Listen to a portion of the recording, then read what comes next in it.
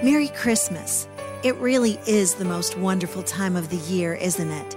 And it's not because of reindeer that dance or because of snowmen that sing. Christmas definitely isn't wonderful because of figgy pudding or moments spent under the mistletoe. Christmas is wonderful because we have been given the greatest gift of all time, a baby born in a manger. You know, when the angels made their pronouncement that night over Bethlehem so long ago, this is what they said. It's found in Luke chapter 2, verse 10. For behold, I bring you good news of great joy, which shall be to all people. For unto you is born this day in the city of David a Savior, who is Christ the Lord. This is Carol McLeod, your host, and I hope you'll join me every weekday from now until Christmas as we celebrate this season in a joyful, holy, and meaningful way. And may I just say it one more time, Merry Christmas.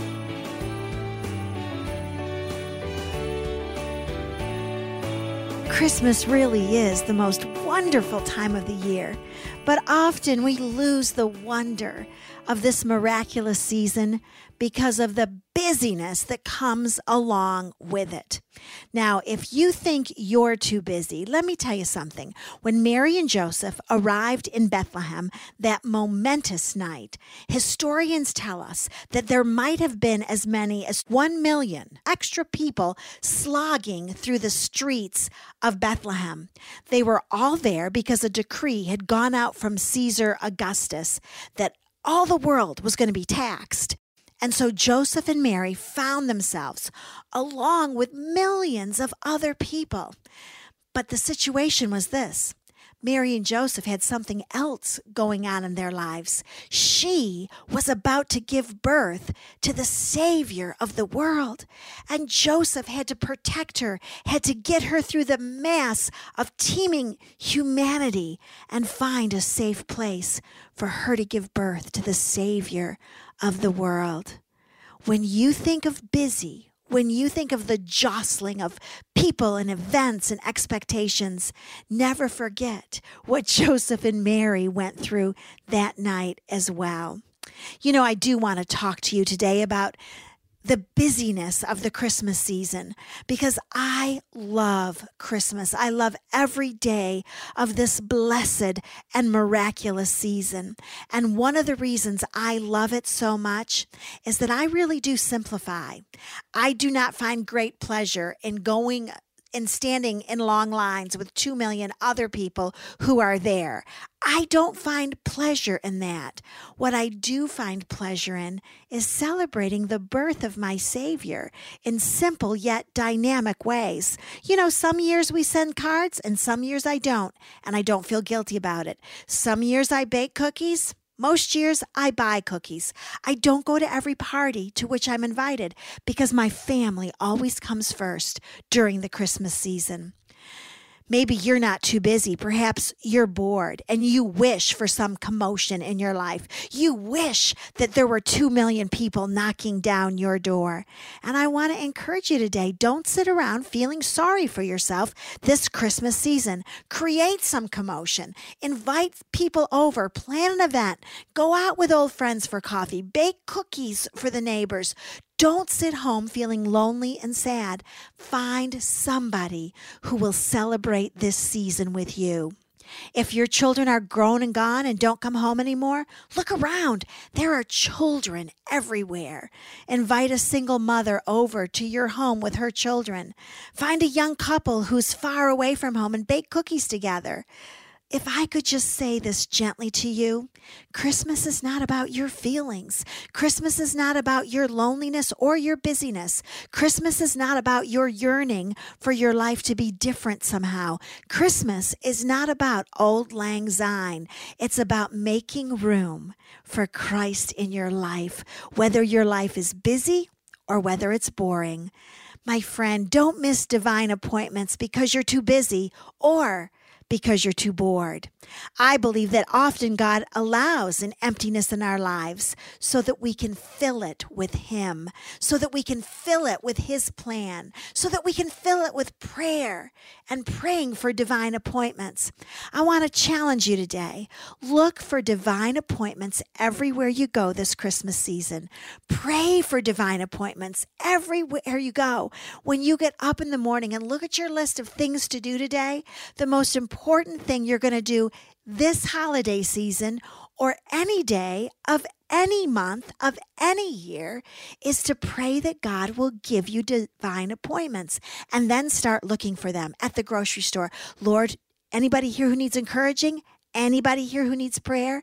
In the post office line, strike up a conversation with that elderly person behind you. At the mall, say some encouraging words to that overworked, underpaid sales lady. Say, I appreciate you. Thank you for helping me today. In your neighborhood, knock on somebody's door and invite them over for Christmas coffee. Look for a harried young mother that you can help her carry her groceries out of the store. Listen, don't become the Grinch, but overcome the Grinch, because that's what Christmas is all about. My prayer is that this year, in the middle of your overly active life, you'll have time to gaze in wonder at the baby in the manger. Don't miss the divine appointments of the Christmas season because you're so wrapped up in the temporary aspect of it all that you miss the glory of it all. The glory of Christmas is the miracle of His presence. It's a baby lying in a manger. Well, it was during that evening when Joseph and Mary were being pushed and shoved by millions of people down the narrow streets of Bethlehem that Mary felt the first of her labor pains. Maybe her water broke on the crowded street, wetting her garment and the donkey on which she was riding. Perhaps she said, Joseph, find a place for me to rest. You know, there was not an emergency room nearby. There were no midwives who could help Mary at this painful moment of her life. All of the inns were full. There was no room for the Savior of the world to be born. Luke chapter 2, verse 6. And while they were there, the days were completed for her to give birth. And Mary gave birth to her firstborn son, and she wrapped him in cloths and laid him in a manger because there was no room for them in the inn. I wonder what was going through the mind and the heart of Joseph and Mary. Were they questioning God when they couldn't find a place to stay? God, if this child is really from you, will you provide for us? I wonder if Joseph's heart silently cried, God, this isn't fair. She's so young. She doesn't deserve this. She's in so much pain. God, we need you. I wonder if Mary quietly whispered into Joseph's ear, Joseph, please find a place for me to rest. And Joseph found nothing more than a cave. It was a barn. It was a stable in which to prepare for the quickly approaching arrival of their son. The smelly stable was rife with manure and unkempt animals. The hard ground was saturated with the urine of the barnyard creatures, and clean hay was sparse. What would the young father do? How could he make this labor experience easier for his wife? I can picture cobwebs drooping from the ceiling while a mouse or two scurried by in fear. I wonder if the cows were munching on the pungent hay and the sheep were sadly looking on as Mary labored and bled. It was into this putrid atmosphere of mankind, of subpar living, of unfair conditions, that the Savior of the world entered the war zone of planet Earth. You know, my heart stops as I picture the enchanted face of this teenage mother meeting her baby boy for the very first time. And she gave birth to her firstborn son, and she wrapped him in cloths and laid him in a manger because there was no room for him in the inn. That verse, Luke chapter 2, verse 7 has changed everything for every human being who's ever lived since that moment in time. I think about Mary in the smell and manure, in the scratchy hay and straw, in her bloodied garment. She was gazing into the face of God, and he was looking back at her. God wrapped his tiny hand around Mary's little finger, and in that moment, God wrapped his love around Mary's heart as well. Will you pause in the busyness of this season and gaze in wonder at the God who sent his son for you? Will you go to the manger with Mary and Joseph and with me and look into the face of God? That moment in history, that singular moment in history, as Mary looked at this little boy, he was her son, yet her Lord. He was her baby, yet her majesty. I can picture it now. Mary couldn't take her eyes off of him. So great was her love for this child.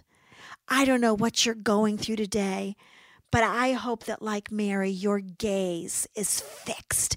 It's stayed on the baby in the manger. And when I think about this moment in Mary's life, to me, not only is it a wonder that Mary was gazing in awe and wonder into the eyes of God, to me, the greatest miracle of all was that God couldn't take his eyes off of Mary. So great was his love for all of mankind. All of eternity had eclipsed at this one climactic moment as a virgin girl held the Savior of the world in her arms, and as they gazed into one another's eyes. I want to tell you something today. God can't take his eyes off of you.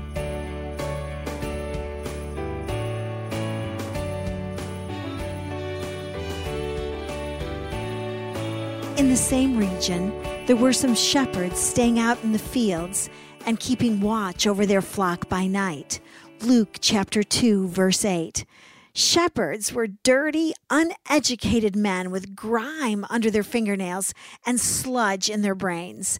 There were a group of these shepherds one night huddled around a fire in the inky black of night.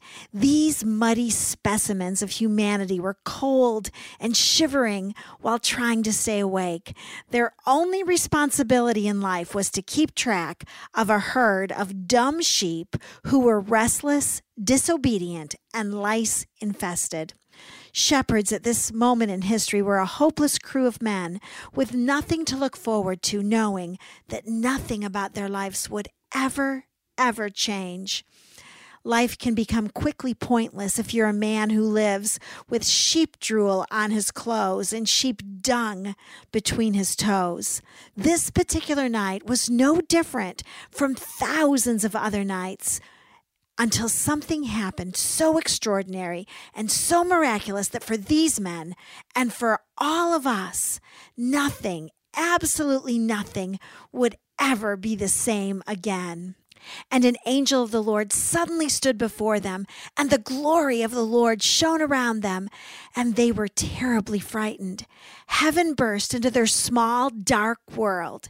The song of the angels erupted into the war zone of planet Earth and proclaimed the joy of heaven into their dark and cold existence. Stars were falling and bursting in rare and glorious colors. The heavens opened and angels were singing in a mighty symphony that can still be heard today. Jesus invaded our world with heaven's joy, and it's still his gift to you today. His presence in your life makes shepherds dance and angels sing. Your heart can be an explosion of joy because of the baby in the manger. You can have joy in your dark, cold, and hopeless life because of Jesus. You can walk in peace because of this baby. But the angel said to the shepherds, "Don't be afraid, for behold, I bring you good news of great joy, which shall be for all the people. For today in the city of David there has been born for you a Savior, who is Christ the Lord. And this will be a sign for you. You will find a baby wrapped in cloths and lying in a manger." And suddenly there appeared with the angel a multitude of the heavenly host, praising God and saying, "Glory to God in the highest, and on earth peace among men with whom he is pleased." Angels are an intrinsic and dynamic part of the Christmas story. Christmas simply would not have been nearly as exciting or thrilling without these God-sent messengers from heaven. Now, we don't know whether or not the angels were clothed in flowing white robes, whether they had a halo that was sparkling, or even whether or not they flew with wings under the Christmas scene. But what we do know is this: these angels carried the heart and message of God concerning the momentous event that was taking place in the small village of Bethlehem. Angels appear 4 times in the traditional Christmas story, and each time, although they carry different pieces of information concerning what is to happen to different individuals who would take a part in the Christmas story, the message of the angelic host is always the same: do not be afraid. It was what the angel first said to Zechariah, then to Mary, then to Joseph, and finally to the shepherds on the hillside. Do not be afraid. I wonder if one of the purposes of Christmas is to deal with the fear problems of humanity. I believe that heaven is sending a message into your life today, into your heart this Christmas season, because Christmas plainly declares that Jesus and fear are mutually exclusive. Fear cannot exist in the presence of Jesus. When Jesus arrives on the scene, there is no reason to be afraid, because his presence powerfully removes any and all reason for fear. So, my friends, it's time for you to listen to the angels and to step away from your fear and into his presence. I pray that this Christmas and for every day of the coming year, that you will realize that when Jesus has been birthed into your heart, there is absolutely no reason for fear or for worry. The message of Christmas has not changed much in 2,000 years, and I can guarantee you that the words of the angels are still ringing clearly into our 21st century world. Do not be afraid. When your circumstances are falling apart, remind yourself, do not be afraid. When there is not enough money to pay the bills, remind yourself, do not be afraid. When you're dealing with disappointment, with pain or loneliness, remind yourself, do not be afraid. In the Old Testament, God promised that he would give his peace to those whose hearts and minds are fully stayed on him.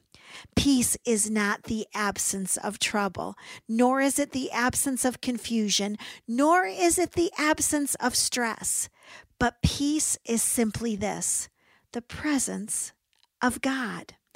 And because of Jesus this Christmas and every Christmas to follow, you can rest in the overwhelming and satisfying peace that the baby in the manger brought into your specific world.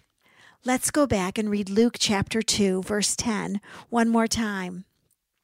But the angel said to the shepherds, "Do not be afraid, for behold, I bring you good news of great joy, which shall be for all the people. For today in the city of David there has been born for you a Savior, who is Christ the Lord." After the angels brought the heavenly message to tell us not to be afraid, then they used one particular word to describe the birth of Jesus Christ, to describe what was happening on planet Earth, because Jesus, the Son of God, had arrived. For behold, I bring you good news of great joy. You know what? This is the first word that the angels used to describe the birth of Jesus, joy. Psalm 16:11 tells us, in his presence is fullness of joy. And because the presence of Jesus had arrived on planet Earth, so had the joy of heaven. And my friends, if Jesus has been born in your heart, do you know what should be the first word used to describe you as well? It should be the word joy. People should go around exclaiming, what a joyful person he or she is. Not what a busy person they are, or a nosy person, or nice person, or efficient person, or nervous person. Not what a sad person, or depressed person, or discouraged person. But the world should see in you what the angels proclaimed that night over Bethlehem. Good news of great joy. You, my friend, have been branded with heaven's joy for the rest of your life on planet Earth. So show it, reveal it. The joy of Christmas should be oozing out of every pore of your body. Joy is the birthmark of a Christian. Your heart should now beat with the joy of heaven. When you're born again, when you accept Jesus as your Lord and your Savior, you have become the vessel of his presence, where there is always fullness of joy. You see, your life is not about you.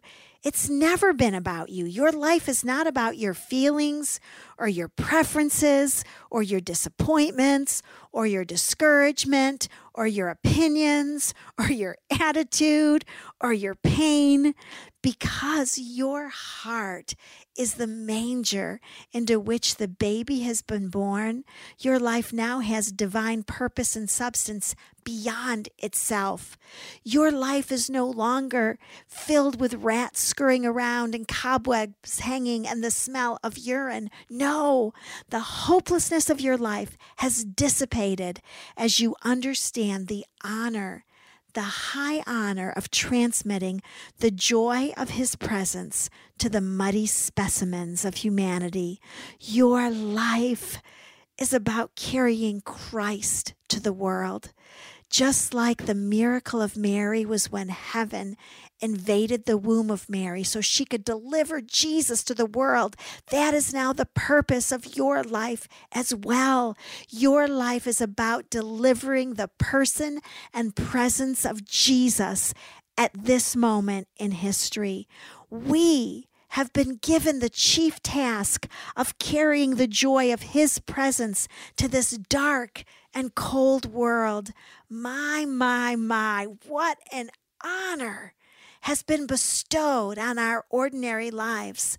Mary was the first to be pregnant with God so that we could be carriers of the divine DNA as well.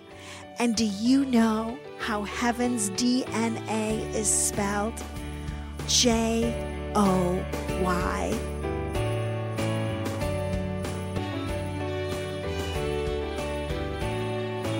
There's an old Christmas song that says, Christmas is for children. And in some innocent way, that's true, isn't it? There is just something about a child that connects with the story of Christmas in a miraculous, joyful way. I'd like to tell you the story today of a little boy who was about 8 years old, and his name was David. He was an athlete in his third grade class, a spelling bee champion, and could do multiplication tables faster than anyone in the entire third grade. Early in November, David came home from school sad and discouraged. As his mother fed him his after-school snack of peanut butter and jelly on white bread, chased down with a glass of cold milk, big tears started rolling down David's freckled cheeks. His teacher had told him he couldn't sing in the Christmas program. He sang just awful, she said, too loud, scratchy, and off-pitch. David's teacher said, "You will have to sit while the rest of the third graders sing." David's father was sitting in the living room reading the evening paper and couldn't help but overhear. He was furious. He was indignant. How could a teacher do this to a child? This teacher had no right to dent this child's self-esteem. The father, after getting over himself, decided to experiment with his son. He took David into the living room and had him stand beside the family piano. "What is your class singing?" David's father asked. "Well, something about a glorious song and midnight and a clear sky from long ago." David's father started to play the lilting melody of "It Came Upon the Midnight Clear," that glorious song of old.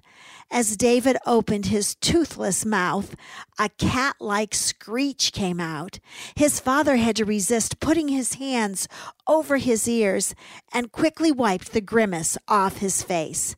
The father patiently said, "David, part of singing is listening. Listen to what I'm playing and then sing, and try to match the tone in your voice with the tone that's coming out of the piano." Well, David's second attempt was worse than the first.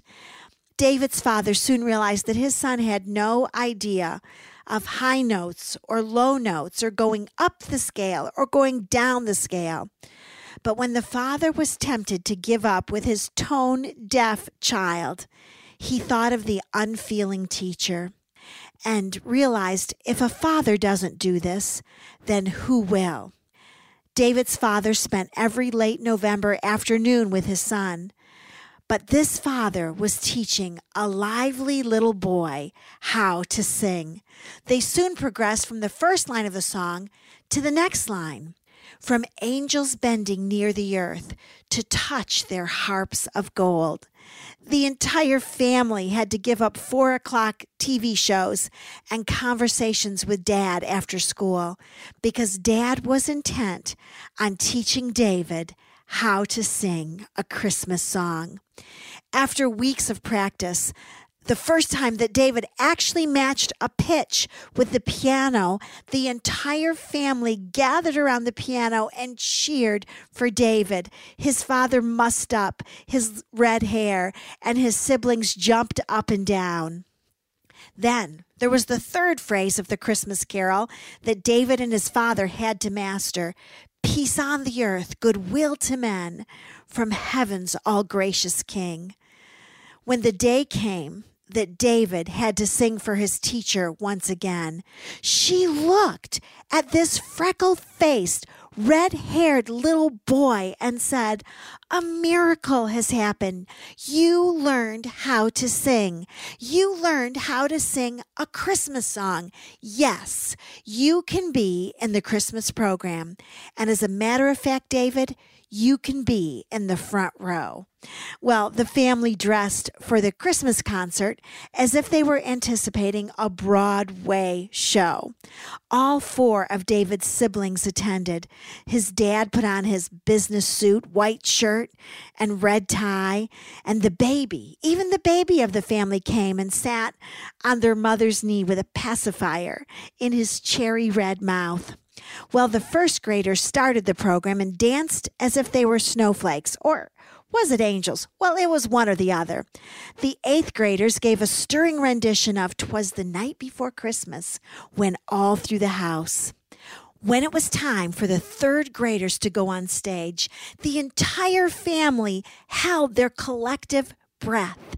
Would David sing on pitch or off pitch? Would he screech or would it sound like a melody? David's father could feel his blood pressure rising, and David's mother had to fan herself with the Christmas program. David was front and center. He was angelic. He was on pitch. You could hear his high soprano soaring above all of the other 3rd graders. David's mother had tears streaming down her cheeks as the song ended with the glorious thought, "The world in solemn stillness lay to hear the angels sing." As David filed off the stage with his class, the father hoped for eye contact, for an acknowledgement, even a slight wave or a mischievous grin, but there was none. David was quickly immersed in the business of being a third-grade boy. Well, the weeks until Christmas quickly passed in the busyness of cookie baking, present wrapping, sending cards, choosing the perfect Christmas tree, and decorating the family home. On Christmas Eve, after the Christmas stockings had been carefully hung by the chimney, the mother and father tucked into bed only 4 of their 5 children. They were unable to find small David. He wasn't in his bedroom or in the bathroom. He wasn't in the kitchen getting a bedtime snack. He wasn't hanging out in his older brother's bedroom as he often did. Where did that boy go? Where was David? As David's father looked out the window, he saw his boy in the front yard with his pajamas on. He was standing in the snow barefoot, looking into the sky with tears running down his little boy cheeks. The father quietly walked out the front door and put his arms around this little man without saying a single word. The son leaned his little boy body into his father's chest, and the father felt the heartbeat of his sons joining in the rhythm with his own. Finally, David said in a broken voice, "Dad, it's so still." The boy pressed his cheek against the scruffy cheek of his father. "Dad, all those stars, it's so still. Dad, the world is lying still, just like the song says." The little boy made eye contact with his father, and his honest little boy eyes were open wide in the wonder of the moment. David was deeply moved, but oh, so calm. "Daddy, do you hear them? Do you hear the angels singing?" "I do. I hear them, Dad. Do you hear them?" This father thought that he was teaching a little boy to sing, to make a sweet sound of Christmas. But what he was really teaching David was to listen for the angel song. Only a parent could do that. No one else had the time or the energy or the patience. That is one of the reasons that God sent Jesus into our broken, scratchy, noisy world. It wasn't just to teach us to sing, but it was to teach us to listen for the song of the angels in a world that is filled with television shows and busyness and impatient people and dented egos and a lifetime of disappointments. God sent his son Jesus to listen for the Father's heartbeat above the hustle and the bustle of the season. You see, the sweet sounds of Christmas are not just the sounds that you make, but the sweetest sound of Christmas is one that you must listen for. But before you can hear it, you have to stop and listen. You must bring stillness to your world, and then you will hear the sound of Christmas. You will hear the sound of a sheep baaing in the manger. You will hear the groans of a young mother in labor. You will hear the busyness of the crowds in the streets of Bethlehem. You will hear the shepherds rejoicing, and you will hear the angels singing. You will hear a mother's exclamation of joy at the birth of a child. You will hear the sounds of tidings of good news of great joy that were brought from heaven. And you will hear a father on his weary knees thanking God for a safe delivery. I don't know what sounds of Christmas are filling your world this year. Perhaps you're dealing with the sounds of disappointment or economic woes. Perhaps you've heard a doctor say there is no hope. But I want to challenge you this Christmas to listen for the song of eternity.